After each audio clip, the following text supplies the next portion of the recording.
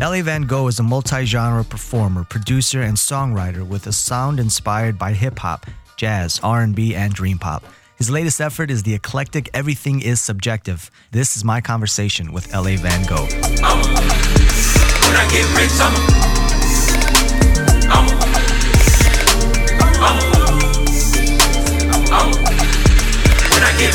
Probably pay my credit card debt with the check. Walk up in a Sally Mae with at least 80K. Do a windmill when I slap it on the desk. I'ma get all my niggas blessed. I'ma go and get it off my chest. I'ma lose sight of the stress. Damn near by my weight in the heaven. Invest in impressing myself with 11 new cars just to get them. When I get rich, probably slow it down. Maybe put my money elsewhere. I'm gonna get so rich that I can start my own healthcare. You are listening to Vocalo Radio. I'm Jesse Menendez, my in-studio guest, the shapeshifter himself, Mr. L.A. Van Gogh. How are you?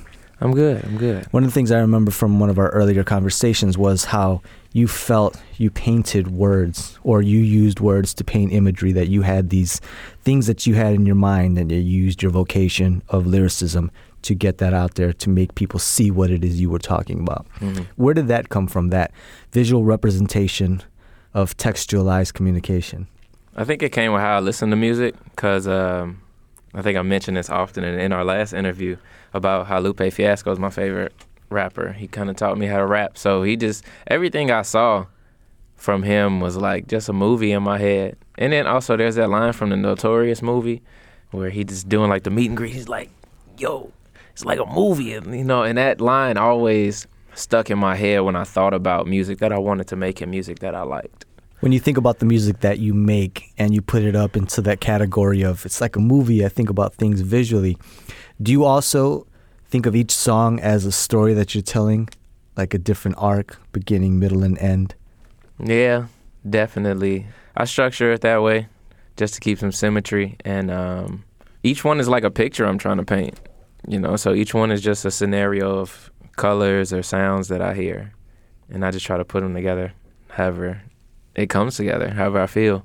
Tell me about the sonic aesthetic that you convey on the albums up to this point, because one of the things that I've always appreciated about you is how eclectic and wavy your sound has been. Mm-hmm. I think I could be lazy and categorize you as a hip-hop artist, but I think that would also be doing a disservice to what it is you actually present. Even on this album, Everything Is Subjective. There's a lot going on in terms of genre blurring, but also in terms of tone and mood. Mm-hmm. I think I just listen to or at least I make music a lot accustomed to what I feel, and I'm not afraid of what, quote-unquote, doesn't sound good together. I've spent a lot of my life listening to soul music, listening to, like, real chill music, but I also had this infatuation with bass, and I've always loved bass. I always loved anything that sounded good in the trunk of a car, that made your car sound like it was a garbage can full of nails. And I had to figure out a way to make both work, because if I tried to lean one way towards the bass-heavy music, it didn't feel like me emotionally. Like there was something there that just wasn't me. But if I went too far to the opposite end where it was too smooth and too mellow, I'm like, man, this needs a little bit more life. So a lot of that blending is me trying to find an answer to a problem that I had making music.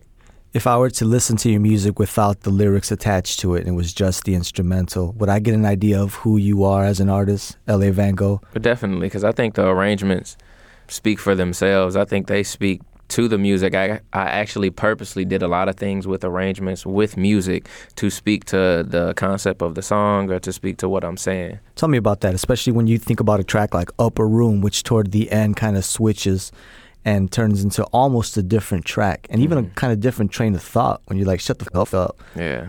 Tell me about that track. Well, that track is like what anxiety feels like for me. That's actually what the name of the Logic project was called. I was thinking Upper Room. Does that mean like your head? It means your head. If you're a spiritualist, it means whatever you believe in, the concepts of the traditional Christian concepts of heaven and hell. I just touched on a lot with that song. So what does anxiety sound like to you? That part where it sounds like all of those voices, and then I'm like, yo, shut the fuck up. That's what anxiety felt like, and I felt like I structured that song around that point.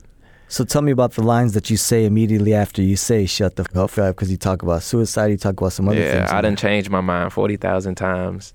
I mean, that suicide major hit my line, feeling like a basketball drill. Like, that's just like what I've been through. You know, I have changed my mind a lot on a lot of different things. And the fact that it came right after that little anxiety part is kind of a coincidence. But yeah, I'm just building on the story of myself. We're on, it's on, it on. Can I get it before bedtime? Used to think about it on the red line. Yeah. Yo, shut the up.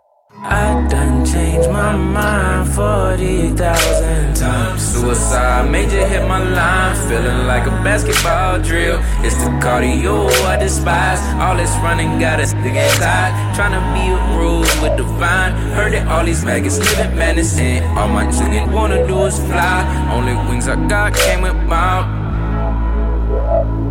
Only wings I got came with pride. When it comes to influence is sometimes so vague that you could never hear it outwardly. You can only ask what somebody was thinking about, and then they can tell you maybe what they were listening to or what they were feeling.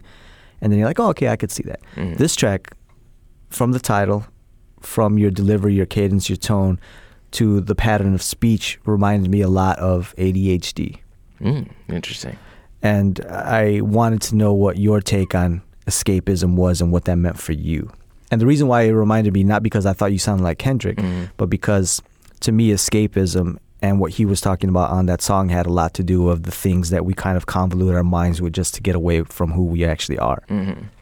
So the purpose of that song, the underlying purpose of that song, is about being cyclical in whatever it is. Escapism can be a good thing, you know, like you vacation.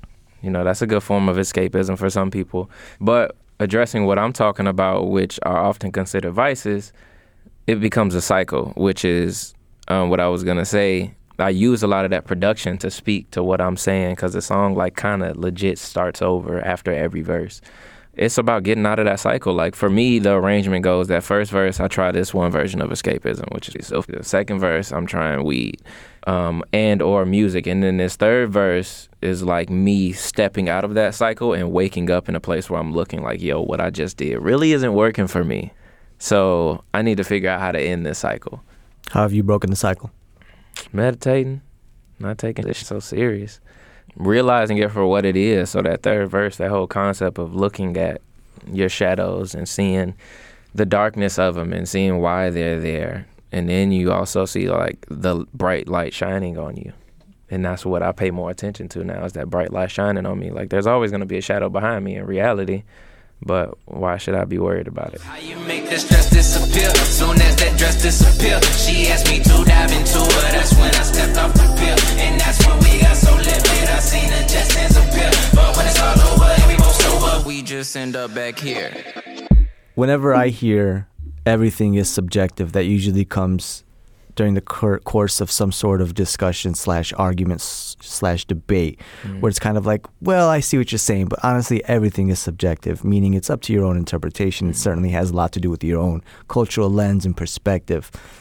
I don't really think everything is subjective. I think there are some things that are pretty black and white. That's just me.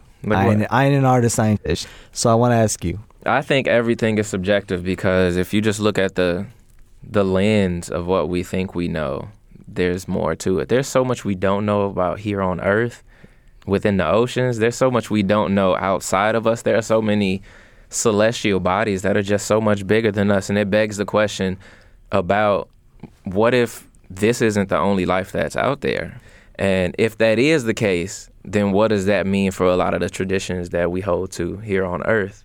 So I think of it in that way, like everything is subjective in the big grand scale of the universe, the multiverse, the whatever verse, is that something is different from someone else's point of view, and there's nothing wrong with that. There seems to be this fear around there being no objectivity, and my philosophy is the only thing that's objective is that things are subjective. Things will change. Things evolve over time. Things shapeshift. Shameless plug.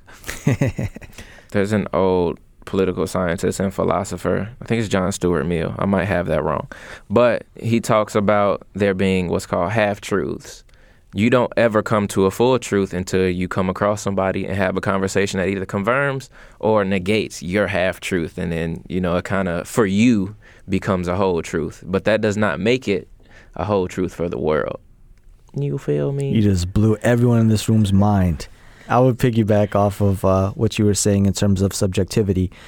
And I think my definition of subjectivity has a lot to do with your definition, but more so coming from the perspective that the great philosopher Erykah Badu said, a man who knows one thing knows he knows nothing at all. That's kind of how I look at things. Like I know that everything that I see and experience isn't all there is to, you know. Yeah. And so that's why for me, you know, not everything's subjective. Yeah, even if you study animals, they're getting a whole different experience of Earth than we are. Oh, absolutely. My 3 dogs are savages. Crazy ass dogs. Appreciate you making time. The album is Everything is Subjective. You are L.A. Van Gogh. I am. LA you are Van Jesse. Geo. Thank you for making time, my man. Hey, thanks for having me. It's always a pleasure. My words like somebody use a Glock.